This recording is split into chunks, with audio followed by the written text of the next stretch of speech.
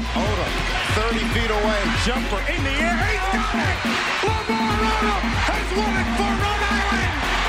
In traffic, off-balance shot, back in! Jared Terrell, and Rhode Island has done it in the final 5 seconds on a circus shot from Jared Terrell, a career-high night for him, and a victory for Rhode Island. Broke it up, Doughton, run out, Rowdy, look out, below! Surreal Benjamin with the hammer! Oh, steal by Vance Russell off of Young. 3, Don't do it to him like that, Fats. Dribbles into the forecourt. Iverson going up. He ducks it home as the buzzer sounds. And Rowdy, the A-10 champs.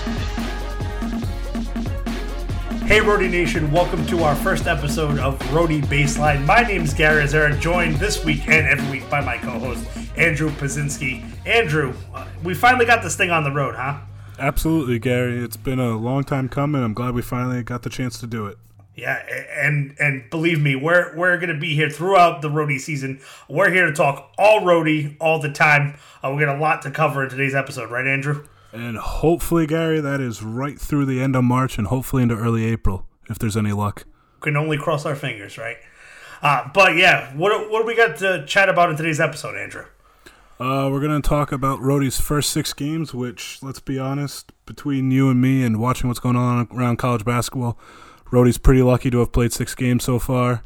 And we're going to talk about the pandemic, affecting college basketball like everything else. And then we got some special topics in line for you guys for the rest of tonight. Yep, and just a reminder that this week's episode is going to be focused more on Rhody's non-conference play. On next week's show, we'll talk a little bit more about conference play with Rhody having its first game against Davidson in the conference. So we're going to focus a little bit more on the non-conference schedule today, and then we'll jump into that next week. So let's jump in, Andrew, to those 6 games that URI had. Yeah, Gary, the non-conference schedule, it's a lot tougher than originally was supposed to be. Going into, the week of when we were supposed to be down in Bubbleville, we were not scheduled to play Arizona State or Boston College. And USF was the only team that we ended up playing that we were supposed to be playing. And we came out of Mohegan Sun 2-2, which, all things considered, was pretty lucky. We got 2 very quality wins against South Florida and San Francisco. Hung tough with the number 18 team in the nation, Arizona State, and we played somewhat decent against Boston College. There's definitely room for improvement there, but definitely a lot of positives to take out of there. You could make an argument where they could have been 4-0 coming out of Bubbleville. Yeah, I mean, URI got lucky that, I wouldn't say lucky, so to say, but they got a chance to join the Empire Classic and got to play a former assistant coach for the Rhody Rams, Bobby Hurley, in Arizona State, and then was able to play Boston College also in the Empire Classic after having a tough game against Arizona State. Two quality games. I do think the Boston College game was a place where we needed a little room of improvement, but you know what? They go through and they do get 2 other wins in Bubbleville against South Florida and San Francisco, and that San Francisco team had already had a big win as well, and we were able to beat them, so makes us look very, very good. And then obviously getting out of Bubbleville 2-2. Yeah, which was huge given the fact that we needed some wins to get us into trying to build a resume come March, because it's going to be tight this year with the lack of non-conference schedule.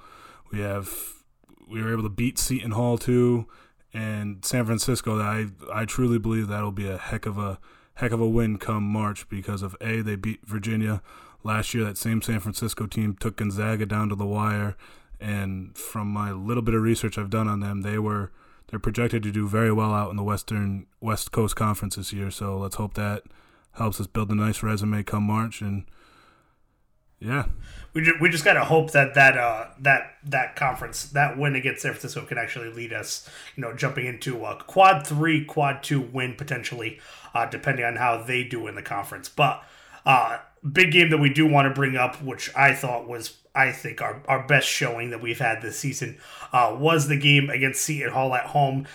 This one unfortunately touched me and Andrew a little bit because I know for me, it's been 9 years since I've missed a home game at the Ryan Center. Andrew, I think, said it probably about 6 or 7 years, right? Yeah, 6, 7, somewhere around there. Haven't missed I think the last home game I missed was the Nebraska game, and that was because I had to go to my little sister's birthday party. Other than that, I've been at every single home game, and it was just weird not to be at the Ryan Center for one, especially in my season ticket holding seats this year. But hopefully we'll be back there sooner rather than later.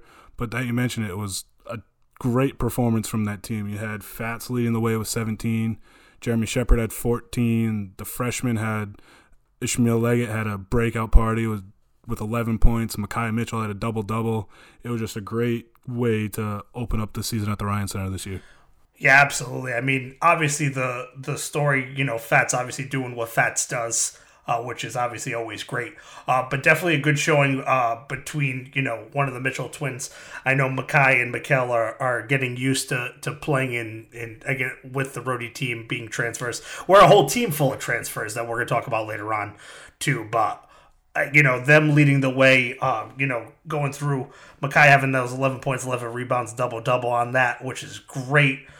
Jeremy Shepard coming out of his shell, and then, the story of the game, Ishmael Leggett, who, took home Rookie of the Year honors for the week, which isn't a surprise there. Just kind of getting themselves back into the rhythm and, putting the Seton Hall team away and keeping the lead throughout the game. I was so proud, so happy. Oh, yeah, it was such a great win. I remember I was sitting at home and Seton Hall started making their run, and it was not looking pretty for a few minutes, but it was great to see the team be able to finish, and it showed how much this team has grown up in just 2 weeks, that they were able to settle down, be able to finish off a game, and it's going to be the motto this year in college basketball, being able to finish games. We all know all too well in conference play that we got to be able to finish games. You have to play a full 40 minutes. But a side note on Seton Hall before we move on to the next non-conference game, you got to give them all the respect for actually still sticking it out and coming down here to play this game. They very well could have asked us to move it later in the year or to next year with them just coming off a quarantine period. All the respect to Seton Hall this year for wanting to play this game, and I wish them nothing but the best the rest of the season. Absolutely. I mean, you got to give it to them that they still wanted to play the game. They had a tough time. They got put into quarantine after a positive COVID case, and then, coming out of the blue and just playing against us, it was great of them. And I know we had a good showing, but, obviously I hope that, we're able to play them in the future because, we've played them. We've gotten to see them live once in that lovely Thanksgiving game, pre-Thanksgiving game, sorry, not Thanksgiving game.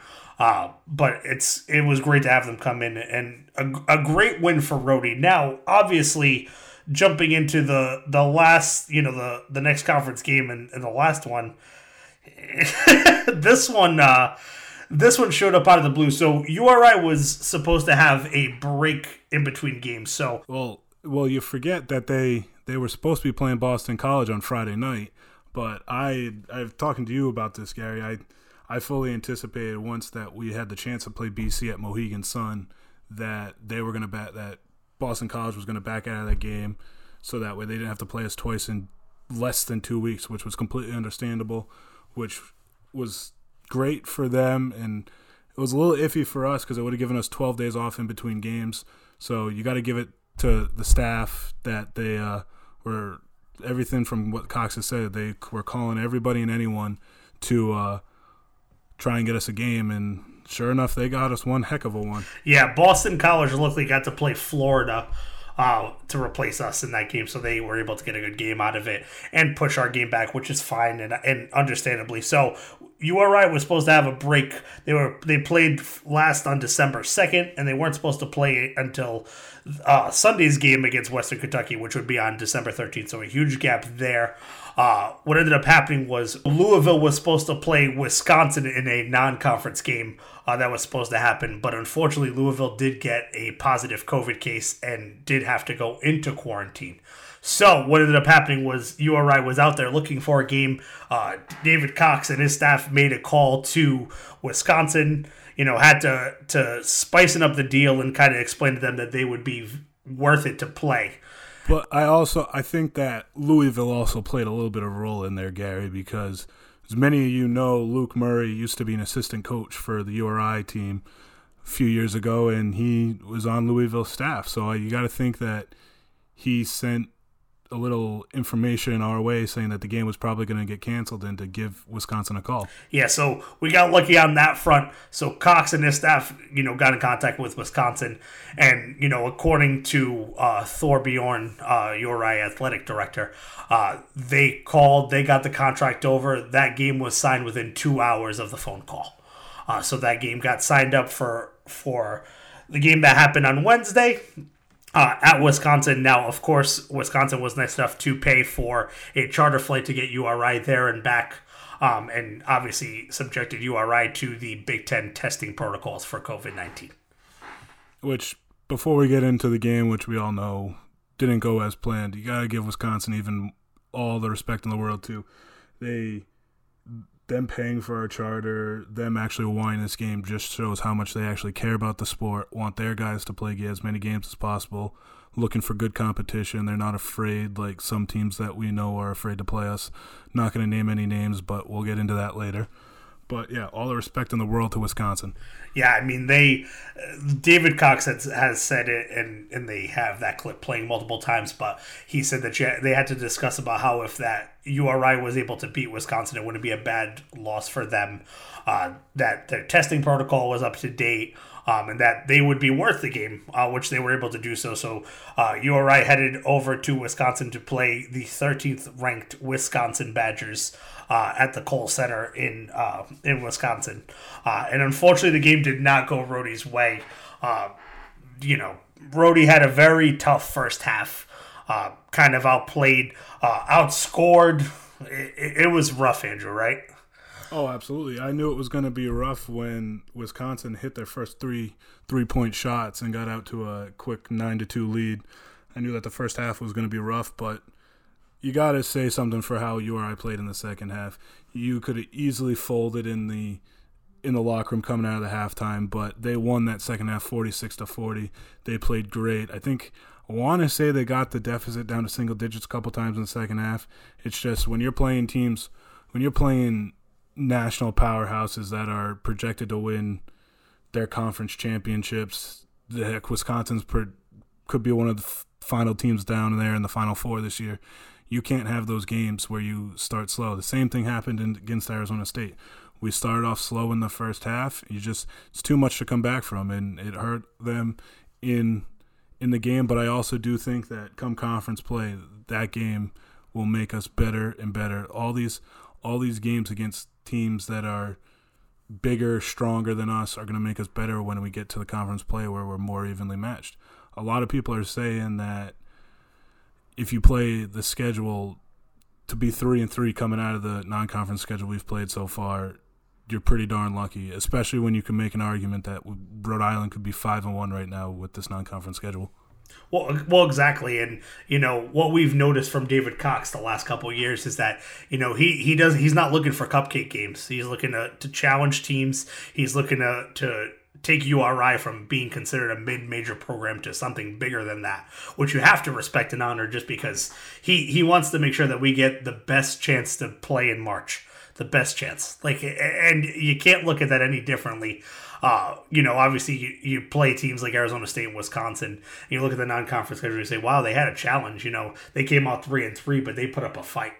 That's the only thing you can be happy about. You can be happy that we're playing those teams. Everybody remembers a couple of years ago when we played those teams that just played I don't want to say Bryant, but Rick and those other small games, and get someone like LIU Brooklyn to come in. Those games are fine, but you want to play the teams Don't get me wrong; those games do serve a purpose. I would hope. I mean, obviously not this year because it's a special year, but every team needs two of those games to build your confidence, where you can just work on lineups and stuff. So I hope that next year, when we get back to a normal year, it's a mixture of that. But like you said, Gary, we pride ourselves on not playing no cupcake games, and boy, do we have a non-cupcake game coming up this weekend against Western Kentucky. At Sunday at noon, CBS Sports Network. That I know Western Kentucky isn't a big name for all you guys out there, but we all know from last year they came into the Ryan Center. We beat them in overtime 86-82, but that was without their top player Charles Bassey, who's an NBA prospect, and I've seen some tape on him. He's a scary big dude. He comes in at 6'10", 6'11", that area. He averages 25 minutes a game, 14 points a game, 11 rebounds, 4 blocks a game. He's every bit of that NBA prospect that they're talking about, and it's going to be a dogfight on Sunday afternoon. But it's going to be one heck of a game, and it gives just another chance for this team to build a good non-conference resume before we get to conference play. I truly hope that this if URI can play the way they did in the second half against Western Kentucky this entire game, it should be one heck of a dogfight, and hopefully URI can come back to Kingston with that win. I just want to say there's no excuse to not watch the Rhodey game. The Patriots played on Thursday. You got nothing else to watch. You should be focusing on CBS Sportsnet at 12 o'clock. I know it's fantasy playoffs and everybody's focusing on that, but you can miss an hour of the game to watch Rhodey play. Just saying. Yeah, I'm number 2 seed in my fantasy league, but I won't be watching the 1 o'clock games. I'll take my 3 buys and run away with it, but not the point. This isn't a fantasy podcast. But yes, URI right now, I'm happy of where we're at. I think that I was, a little more worried and thought that, go through. But I'm happy with 3-3. I'll take it. I'll take 3-3 all day, and a chance to make it 4-3 against Western Kentucky will make things a little bit easier, right? Oh, exactly, Gary. And judging on paper, it looks like Western Kentucky's 5-0. They've had a few games canceled, but looking on paper, and this is just purely on paper, they only have 2 guys that score over 10 points a game. So it sounds like it's a two-headed monster up there. I'm sure the rest of the team can score if they need them to score. You're not 5-0 with only having 2 guys scoring, but it seems like if you can shut them 2 down, you should be right there at the end to hopefully steal a game. And nothing looks better than stealing road games, especially in the non-conference and especially in a pandemic year. Let's get this game, start conference play up on next Friday very strong, and who knows? We have another 12-day break. Who knows? URI could very much surprise us again and add another game. Who knows? Maybe that team from Stores, or maybe another team that nobody's even thinking of right now. Because I can tell you one thing: the year of 2020, expect the unexpected. Absolutely. That's just the way it is. So that'll actually lead us back in right now. So obviously, the college basketball season this year has been rough, right? It's been a number of cancellations. A number of teams have gone into quarantine. Obviously, everybody sees the John Rothstein tweets, every day. Stay positive, test negative, all that stuff. It's been a weird year. But it's also great to have college basketball. I'll never forget that day, March. What was it? I think it was March 12th or 13th, Gary. We were both sitting on your couch. We were getting ready. We had the car parked. We were getting ready to go to Brooklyn, and the rest of college basketball season got taken away from us. And I didn't realize how much I missed it until I got to watch college basketball on November 25th. And it's been one heck of a ride. But you just got to focus. Like you said, stay positive, test negative, and that's the biggest thing. We got to focus on the health and safety of these kids and the coaching staffs and their families. Now, the one question I want to ask you, Andrew, do you think that you need to set up a conference bubble to get the season done? Do you think what they're doing right now is working? What do you think needs to happen? It's a tough argument you got there, Gary. I think the way we know that the bubbles work. You can see it from the NBA. You can see it from the NHL. You see it with how Bubbleville worked out. They only had one game get canceled because of the virus at the end, and they sent a few teams home. But the counter argument to putting these kids in a bubble for 2 months at a time is these kids have to still go to school. I mean, I know with the numbers staggering up, second semesters might not be starting on time, or they might be virtual. So in that case, you could obviously get a bubble to work. But I do believe that if the numbers keep going up and up like they are and how dangerous it's getting, And it's all going to depend on how the holidays goes. If people decide to stay home and only hang out with their immediate loved ones, we could obviously put a damper on the spread. But I truly believe that a bubble would guarantee a full 18-game schedule. And I think the scheduling aspect of it with the non-conference play, it's a lot easier to do because you don't have to play a certain amount of games for the tournament, for your conference tournaments. And you have such a big difference time frame. I know the A10's doing 18 games, the Big Ten is doing a 20-game conference schedule. So you got to think that the scheduling aspect of it could tinker if they decide not to do a bubble. I think a bubble will be hard and it's going to be really expensive, but I think it's also the best way to keep kids safe and healthy. I mean, we know now that the NCAA tournament is happening in a bubble, right? We've already figured that out. Like they've already discussed it's going in Indianapolis. Yeah, it's going in that one location, right? But from what we've heard, obviously from the coaching staff, they said that these kids are already kind of in a bubble at URI anyway, right? So the team like hangs out with the same players. They eat lunch and dinner together, like they're taking classes like virtually, like they're already going through a bubble. So a part of me thinks that you have to have the bubble idea in the back of your mind. You always do, because you don't know what's going to happen. We don't know what the future holds. We don't know what it's going to be. Especially with different states having different rules. Like if you look out in California, in the NFL, the San Francisco 49ers had to pick up their whole shot because their entire state got closed down. Let's say Gina Raimondo decides next week to close down the entire state again. Where are teams like Bryant, PC, and URI supposed to go?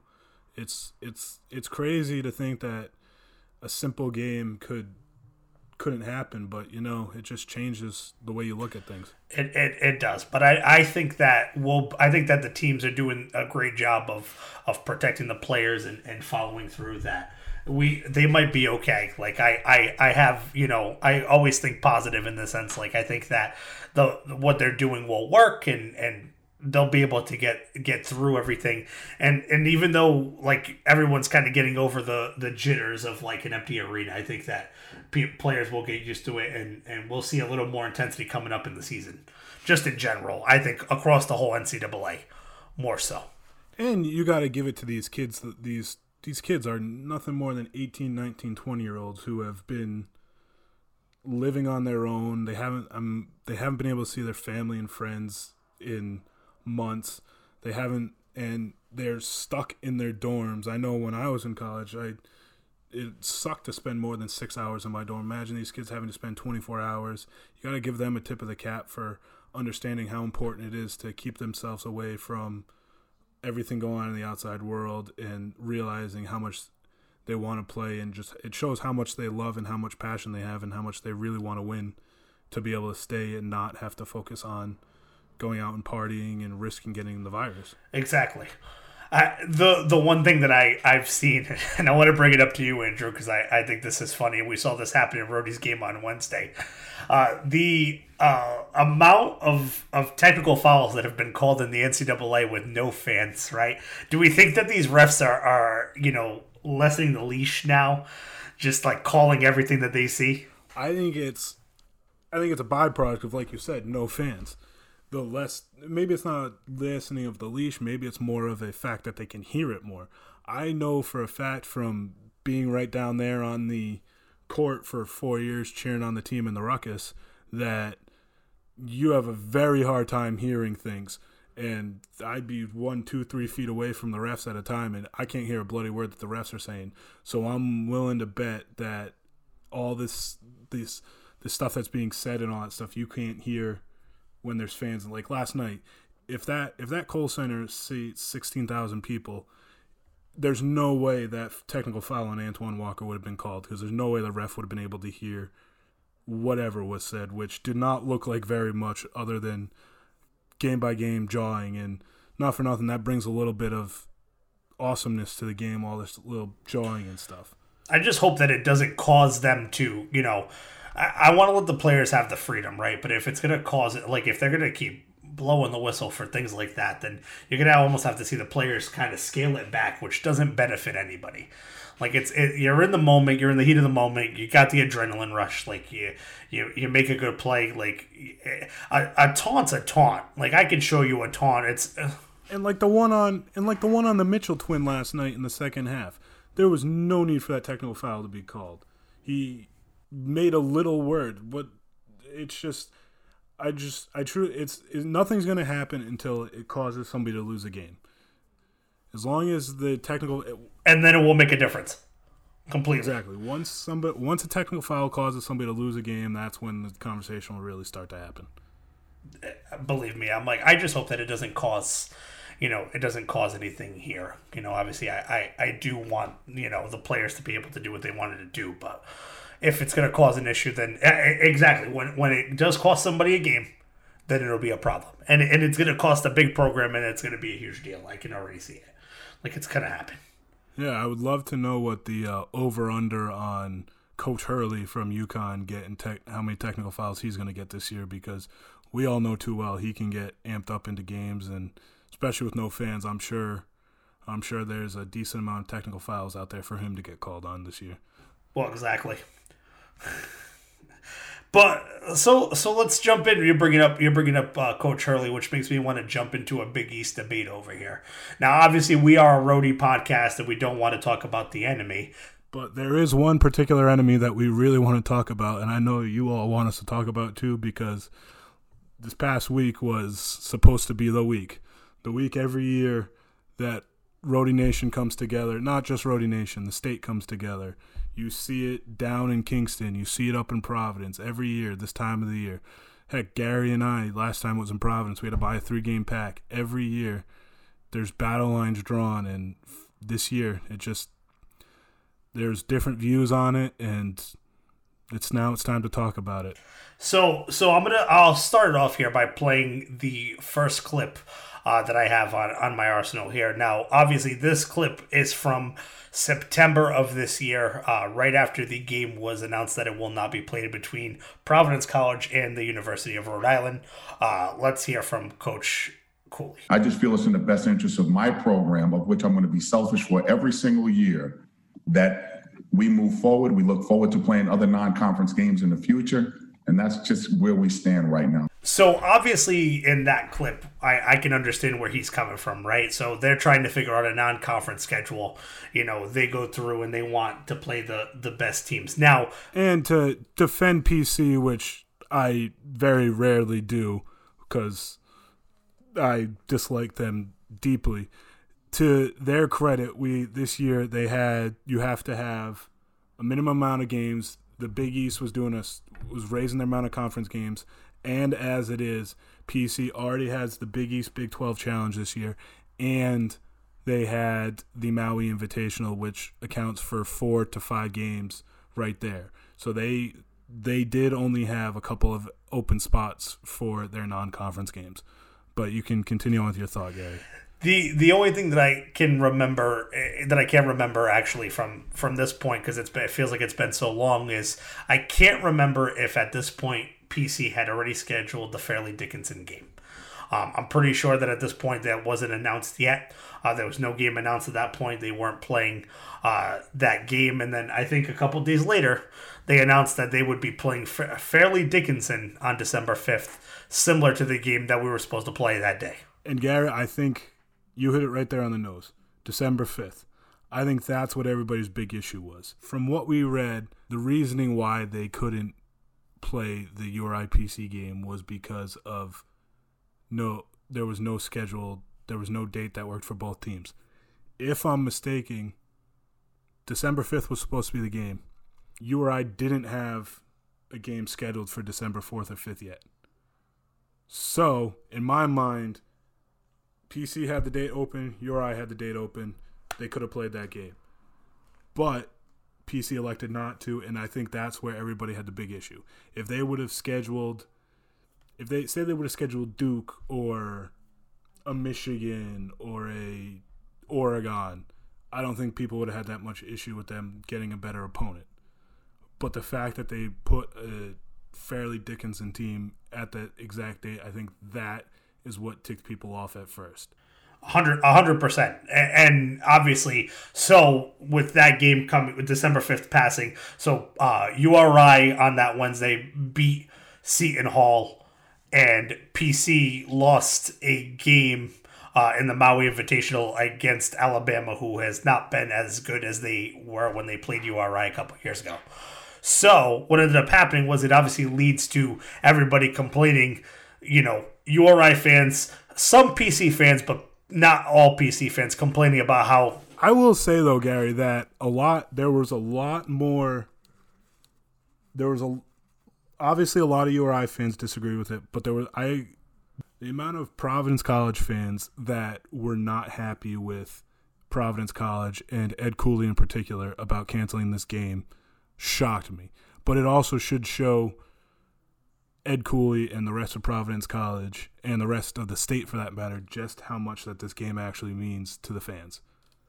So obviously with this game, obviously Coach Cox tweeted at PC saying that they should be playing the game, and then obviously they went back and forth, and then everybody kind of put it away. Then URI beats Seton Hall. PC loses to Alabama. Everybody brings up that conversation. So obviously before the Fairleigh Dickinson game, was that during the press conference? I think it was the post-game press conference that. Yep. So it was a question was asked of him about why Fairleigh Dickinson and not URI, and I'm pretty sure, Gary, you have that audio from a very angry Ed Cooley about being asked for this question, but he had to have realized that what weekend he was being asked this question on, and that these questions were going to keep coming up, especially with how URI PC has been struggling this year.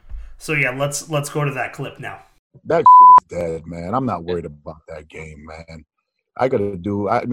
We need to do what we need to do for Providence College. How everybody feels about that URI game. It's a good game. It's a great game. Right now, it wasn't in the works for us this year, and I don't know why everybody makes a big deal of it. It's another game. I continue to tell you, and I will say it over and over again, Providence College cares about Providence College, period. The University of Rhode Island game is that's it. It's just another game on our schedule. But there's a lot bigger fish to fry than the University of Rhode Island. The championship to the Big East does not go through Kingston. It goes through the Big East. But the championship to the Big East does not go through Fairleigh Dickinson, and I truly hope that come March that comment backfires on Ed Cooley when the committee is looking at his bubble and realizes that they had the chance to play the University of Rhode Island, who very well could be fighting for their own tournament resume. And if you put the two resumes together, albeit your PC is going to have more chances than us. If you were to December 11th, 2020, if you were to pick between these two resumes, you would take URI's 9 times out of 10. And I really hope that backfires on him come there.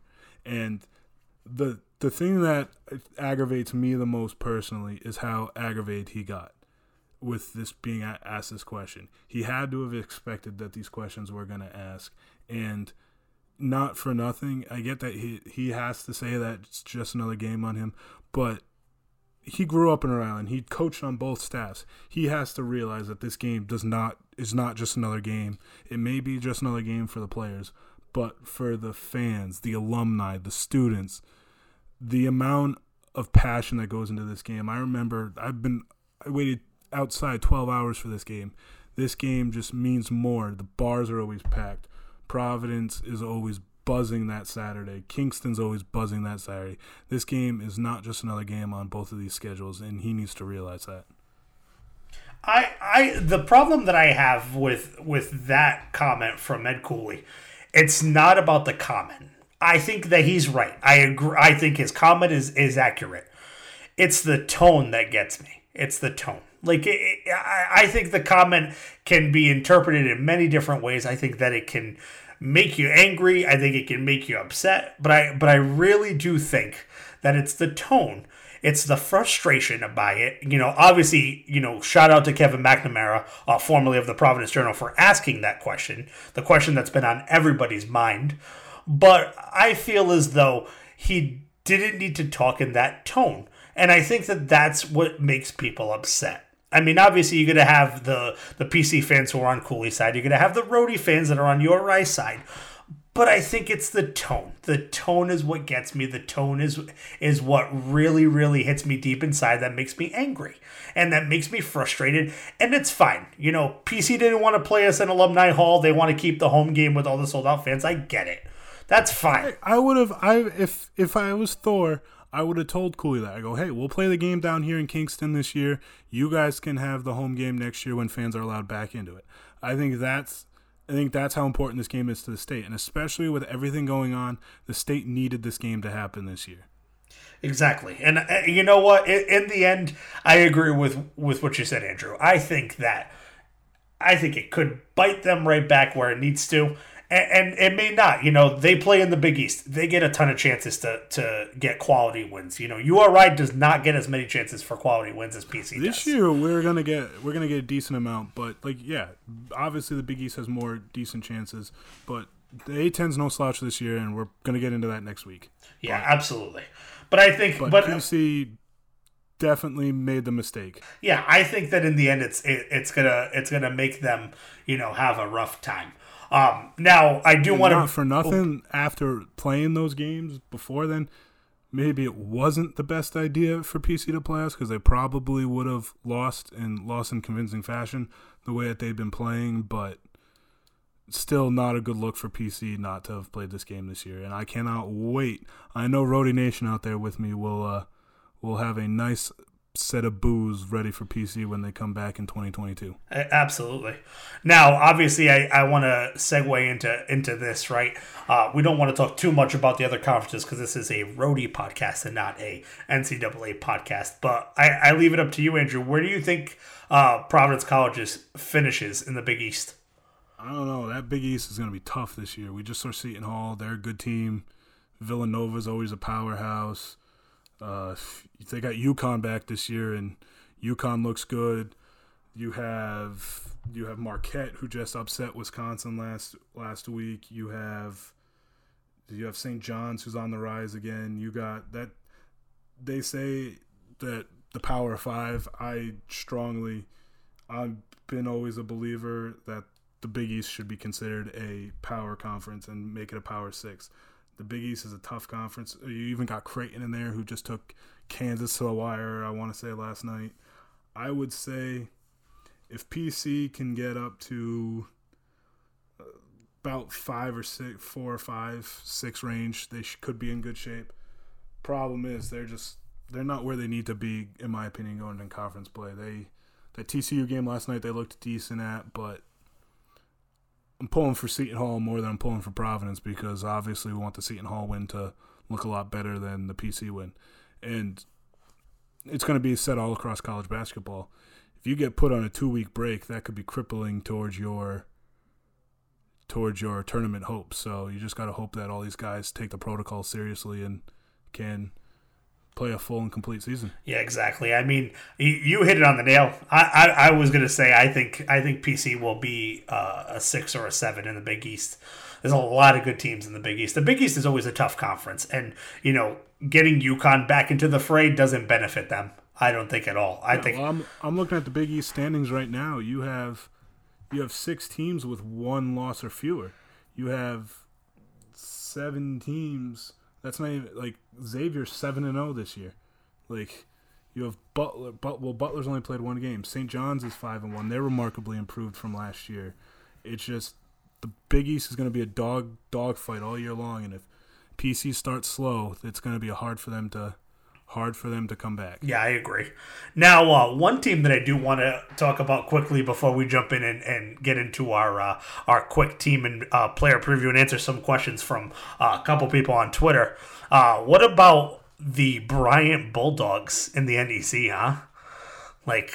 Yeah, they're up and coming. They almost beat Syracuse last week. They just started their conference play this week. They're 1-1. I've actually followed them a little bit because I've always followed the college teams, the local teams. Bryant has put up some ridiculous score amounts, like total point scores, and it's ridiculous how many points that they've been scoring lately. And I just hope that they can keep it up, and it would be great for the state if they can pull it out of the hat and make the tournament. Like, they've scored 93. They scored 138 points this past Saturday. They scored another 100 on Tuesday, and they scored another 91 last night. Crazy. Their defense, crazy. Their defense needs the defense needs the work. They've given up 91, 82, 83, 85 points. If they can lock down the defense and keep scoring at that rate, they could be a very dangerous team throughout their conference play. Yeah, exactly. I mean, they had a tough game on Wednesday against St. Francis, but I think that they looked. I got to watch that Syracuse game. I know Andrew was working, so we didn't get to fully pay attention to it. But that team took Syracuse. I know Syracuse was on a 2-week pause, but they had the chance to win. They almost beat them. They played so well. Like, I think that they could make a run in the Northeast Conference. The only thing that's gonna take them back is that I'm pretty sure only the champion of the Northeast Conference is the one who's gonna gets into the NCAA tournament, right, Andrew? Usually, yeah, that is one of those one bid leagues, unless for some reason that they schedule a ridiculous non-conference schedule and win it, but that's usually a one big league, like a 15 seed type of league. Yeah, exactly. Usually, out of that, usually see Northeastern from looking at the list of teams on here, you know. But I think that they could make a deep run in conference play. I would not sleep on Bryant because they do look very good, like they do, and I think that Bryant we could be seeing them in March, and I hope we do, because I want as many teams from Rhode Island in the NCAA tournament as possible, because I think that just benefits the state in the end.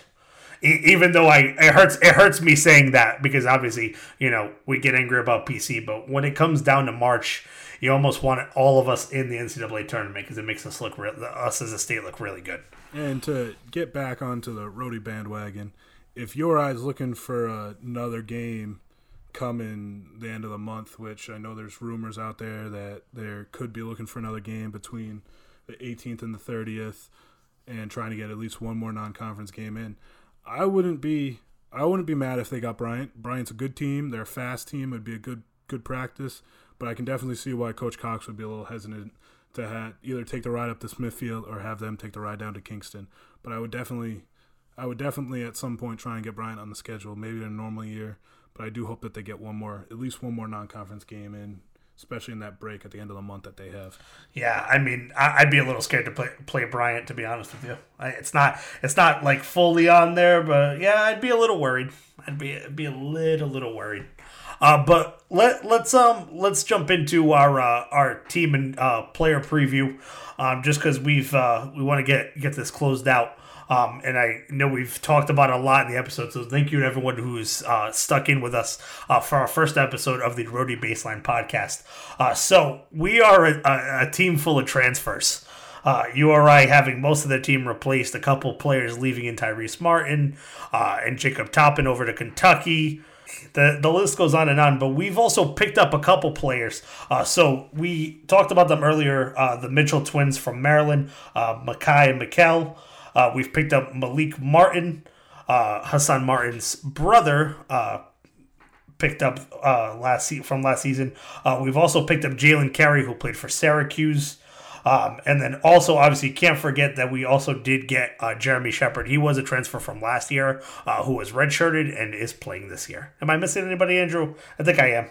Well, you're missing the freshman, Ishmael Leggett, and then we have a couple other freshmen on the bench, but rumor has it that they're going to try...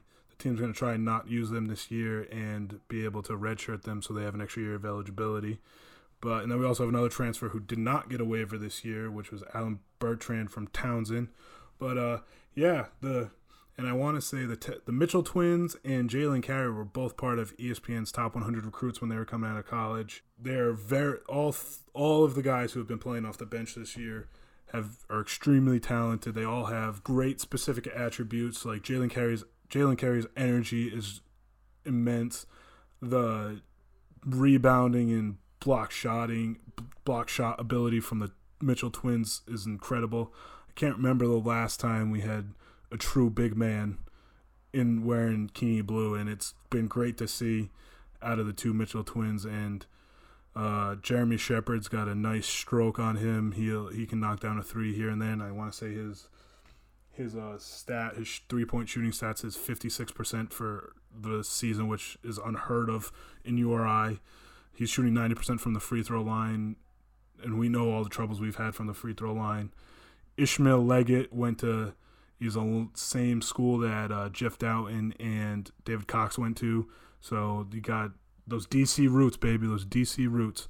And I've been impressed with Ishmael so far, his tenacity. Heck, he got punched in the face twice last night and got back up and knocked down the free throws and stayed in the game. Like, that's the roadie toughness we love and love to see.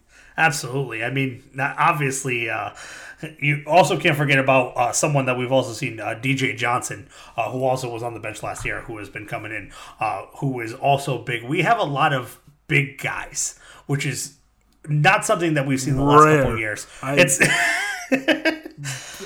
love Surreal, love Hassan Martin, but they're not your prototypical big men.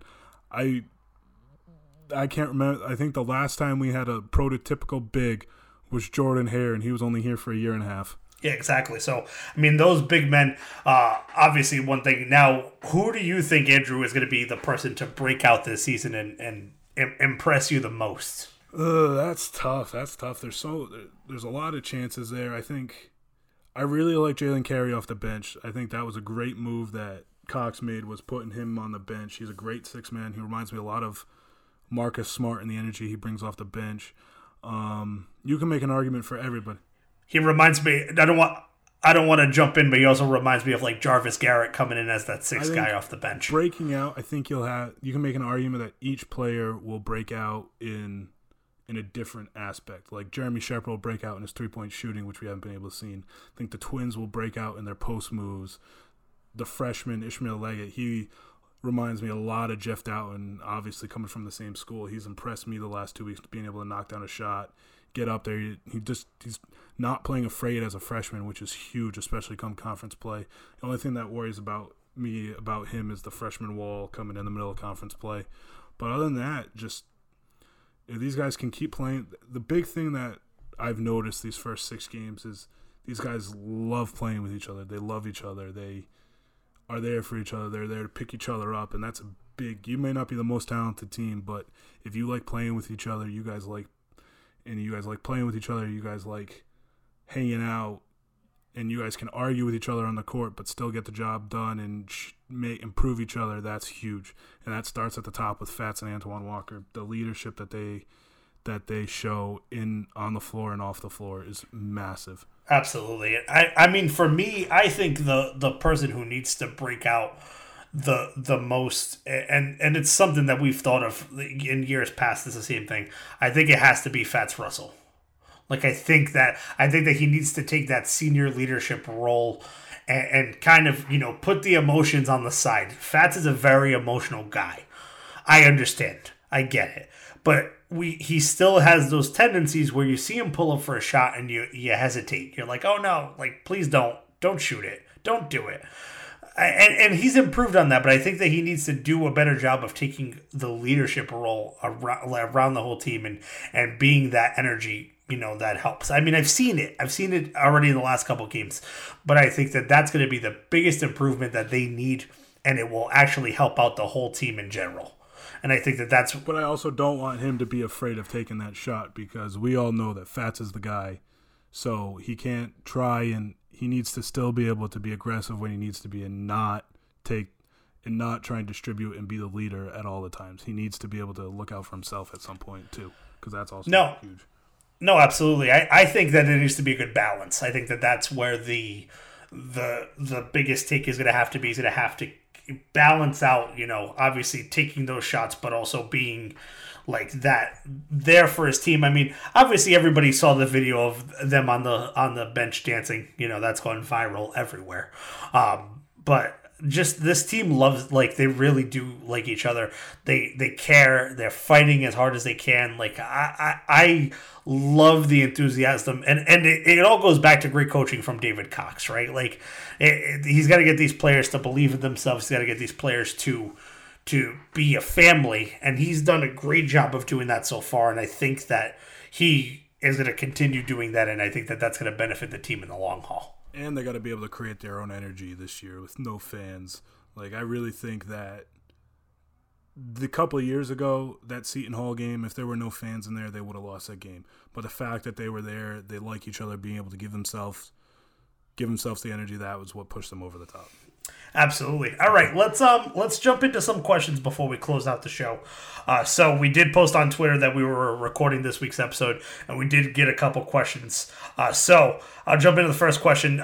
Thanks to David Albani for this question. Is Jeremy Shepard the best shooter URI has had in the last 15 years? I'll let you take this one, Andrew. That is a very tough question to answer because I played basketball in high school, nowhere good or anything, but my definition of a good shooter is obviously knocking down shots, not just from three, but from twos, free throws, and your clutchness. And love Jeremy Shepard, and on paper so far, he's been a great shooter for us. 56.2% from three, shooting 90% from the free throw stripe, shooting another 50% from the field. So on paper, as long as he can keep it up, he's been a great shooter. We just haven't seen him in that clutch moment so far, which hopefully we get to soon.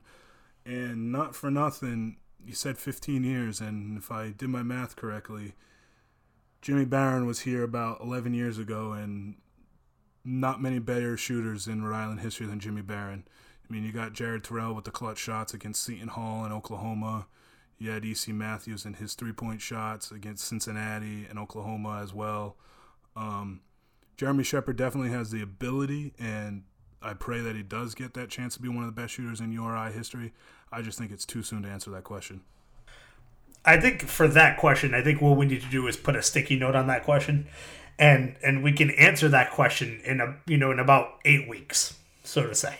Give us a little bit of time. I think that question can be answered later on. I think that we haven't seen enough from him yet, but I do think that his production is there and will be perspective.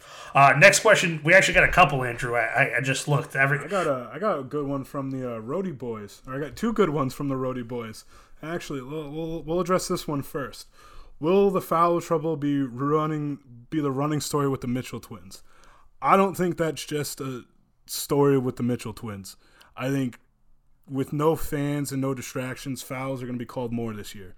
And obviously the Mitchell twins are the big ones because they're the ones who have been getting into foul trouble. But big men always get into foul trouble because you're always there at the end of the thing. I think that's the biggest thing that the team needs to work on is the fouling. If you can avoid the fouls, you'll be there at the end. I want to say, look at Fats. He had 4 fouls in the first half against Arizona State. If you take away half those fouls in the first half, that game could have been different. Yeah, just the fouling. We know fouling cannot be a story. I know it's hard to keep your feet still and your arms straight up, but you just got to work on the fouling, and I hope it's not going to be a big foul trouble. And the problem that I don't have a problem, right? But I'm okay with their fouling if they go through and are fighting for the ball, which they are. They're playing down in the paint, and I'm okay with it. I'm okay with it. I have to be, right? Because it's going to be a slippery slope. Like you're going to get fouls down there. So I mean, I would give them a little bit more time. The blame isn't just put on them. The whole team has been fouling a little too much. Yeah, there's a difference, like you said, between smart fouls and dumb fouls. Like the 4th foul against Arizona State, Fats got beat and he tried to recover and he just fouled him. You can't do that. Especially as a senior, Fats got to know if he got beat, we need him in that game. He's got to remember. And not for nothing, a lot of these calls are questionable with the refs. I mean, how much can you actually blame the refs? But I think it's an adjustment for not only them, but the refs this year too with the fouling. I think once we get to conference play and it'll slow down. Like, I know last night was an outlier, but the Seton Hall game was a lot better foul-wise. Can't remember that they were in a lot of foul trouble. So it's been improved since the first couple of games, but it's definitely something to keep an eye on. Absolutely. And Roadie Boys also, they just put Jermaine Harris. Gary? I mean, I have a slight small love for Jermaine Harris, and you know what? I got to give him some credit. He tries, and it's okay. You know, he's improved. It may be hard to look at that, but he has improved greatly. But we all feel the same way when he pulls up for that three. Everybody cringes, and everybody, and I'm gonna say this. Everybody in section 203 knows what I'm talking about. Just saying, because the groan that comes out of our section at the Ryan Center when he pulls up a three, we all know how it goes. We all know. Those two games he played in Bubbleville and the Seton Hall game, he played well. I think he's gonna, if he can embrace the role off the bench that he has so far, it could be great. He's been able to rebound the ball pretty well.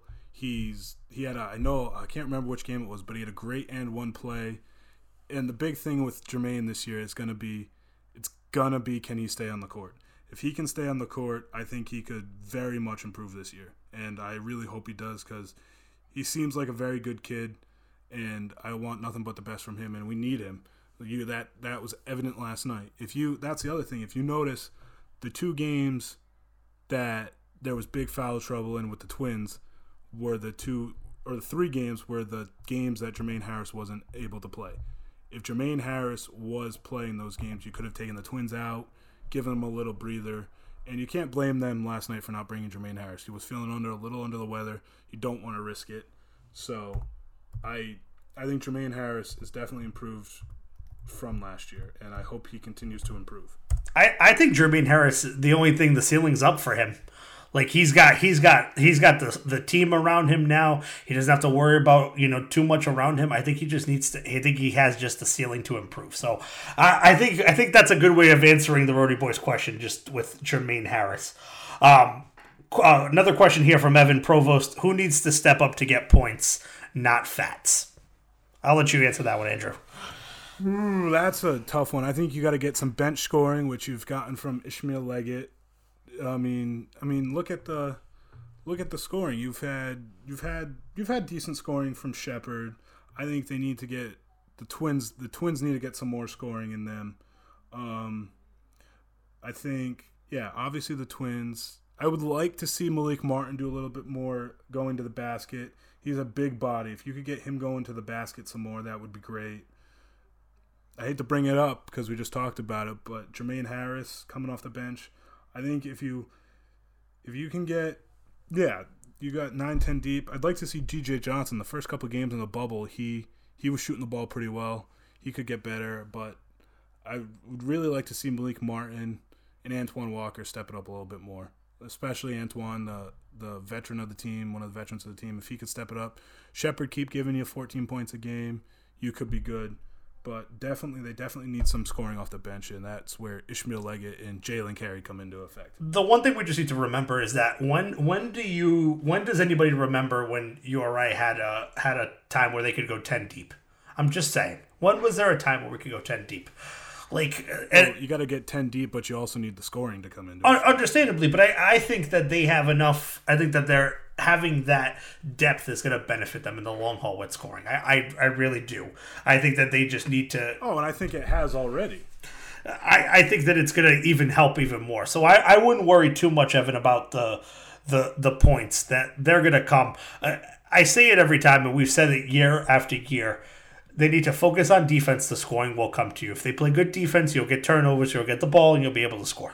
Clear cut and point. And like they mentioned on the broadcast last night, this team is built on transition basketball, and we saw it. URI made that run in the second half when they were forcing turnovers and getting easy putback layups and stuff. If this team can get on transition, they're fast enough and quick enough where the offense will come. But there is going to be a time when you're going to have to play half-court basketball. We saw it in the first half. URI did not play well in the half-court. They do need to improve in their half-court offense, and they need the Twins to be able to post up. You got to have somebody that they can dish the ball out to and dish it and knock down shots. The A-10, we know it. We've followed the A-10 for 3 years. We know people from other schools. They know Fats Russell. They're going to make it. They're going to build their game plans on shutting down Fats Russell come the next couple months. Heck, I know VCU. We were talking to one of our friends from VCU who was saying Fats Russell kills us every year. These teams are going to double team Fats, so who's going to be the person to step up? It's going to have to be Antoine Walker. It's going to have to be Jalen Carey, Shepherd, everybody to make up for those points that Fats isn't going to be able to get. Exactly. I just think that it's too early to be worried about scoring. I think we'll be okay. All right, we got one last question for you on on this podcast for the night. This is from Corey Wentworth. Can we chalk up the discipline issues, text foul trouble turnovers to a new young team early in the season, or these issues plague us all year? No chance that these issues are going to plague us all year. I do think you got to remember we're a team of transfers and new players. The only two guys that are coming back from last year that we're starting are Fats and Jermaine, right? That's it. Everybody else is brand new. So they are a young team, right? They are going to... Antoine also played a big role last year, too, though. And Antoine, right? I can't forget about Antoine. But I don't think... I think this is they're just getting the feel for things, right? It's still early. I don't think that they're going to plague us all year, right? We've had games previously in the past where foul trouble can hurt us. It does, right? And that's where the idea of free throws come in, right? We need to make free throws. Making free throws helps us win the game. We always get caught up in free throws. They were talking about it a lot in the Wisconsin broadcast about how, Rhodey is able to get points off free throws, yada, yada, yada. But yeah, they average getting to the free throw line 34 times. Yeah, we just need to be better. I think we just need to be better in general. But I don't think that they're going to plague us all year. I think that it is just new, young team of transfers who just needs to get the feel for everybody. And in the end, it will adjust itself in the long haul, and we won't have to worry too much about it. It's a big chemistry issue, Gary. Once these guys get more and more games, let's keep in mind with the virus going on, they were only allowed to have small group practices up until October, November, and even then they still couldn't really practice hardcore until November.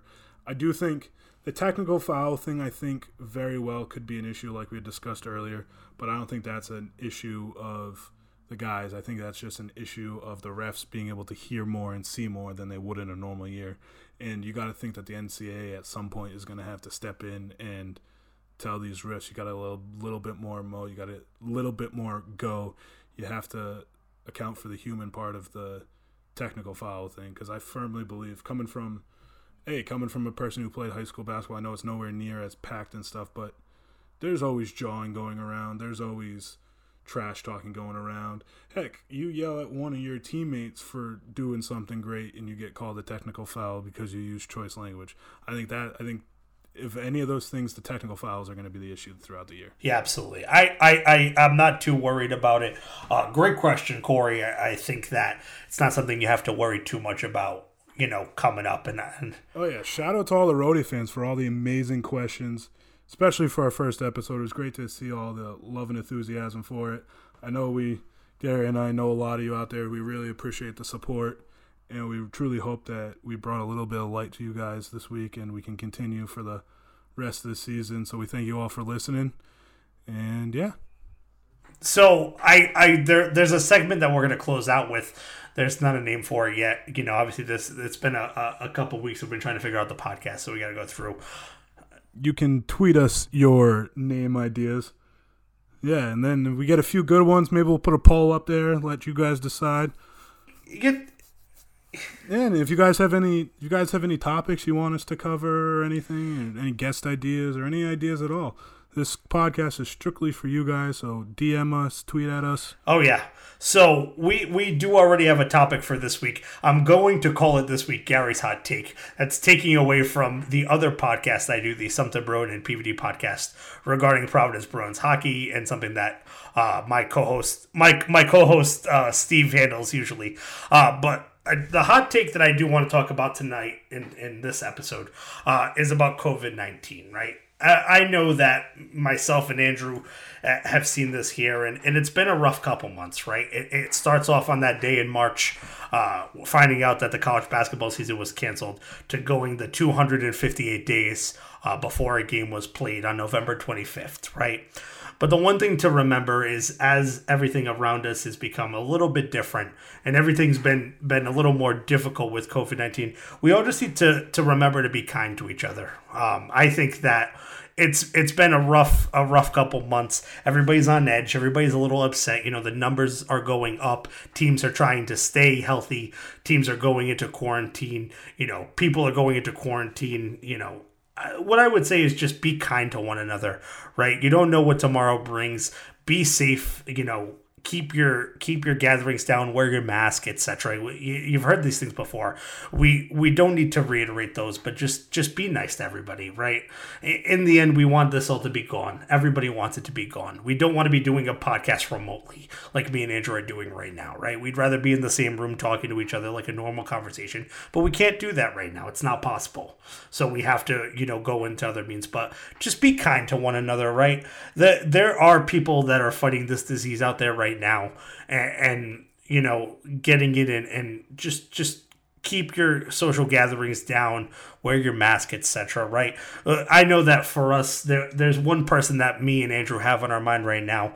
One of our good friends, Stone Freeman. His dad right now is in the hospital fighting COVID-19.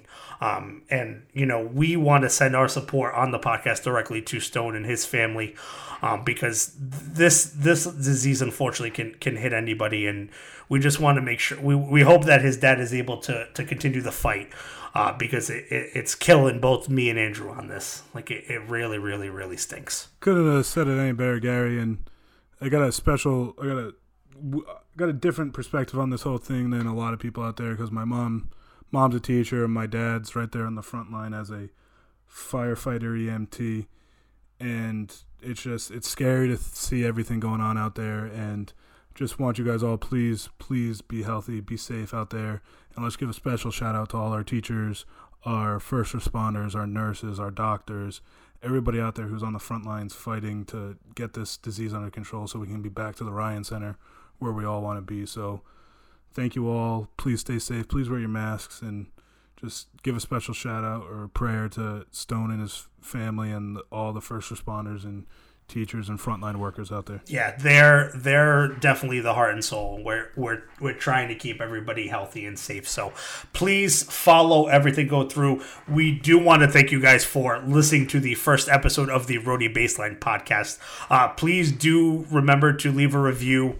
Also to subscribe to us. We are available on all major platforms, and make sure to follow us on Twitter and Facebook at Roadie Sideline. You can find us. If you found the podcast and you're listening to it now, you found us. So you did really well. So we will be back next week with our conference preview episode where we talk about this week's game against Western Kentucky, and then talk about conference play and the first conference game against Davidson. Hey, and you never know. We could potentially have another non-conference game to talk about. And my hot take preview for you guys for our conference preview: URI ain't finishing 6th in the A-10. Ooh. I'm already excited, Andrew. So we will chat with you guys next week. Thank you for listening once again. And this is the Roadie Baseline podcast. Go Roadie.